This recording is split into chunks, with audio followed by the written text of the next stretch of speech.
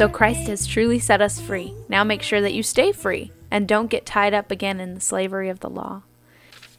You've been set free, Paul says, and not just a little bit free, but actually free from any real lasting thing that can hold you down. So why do we always go back to what has confined us?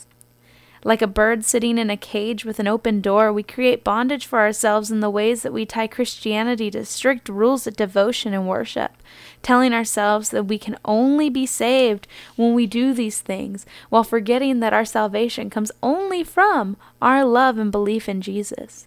It really is that simple, but we can't break away from the regulations and rules we have created, so while we are free, we are still sitting in our cage.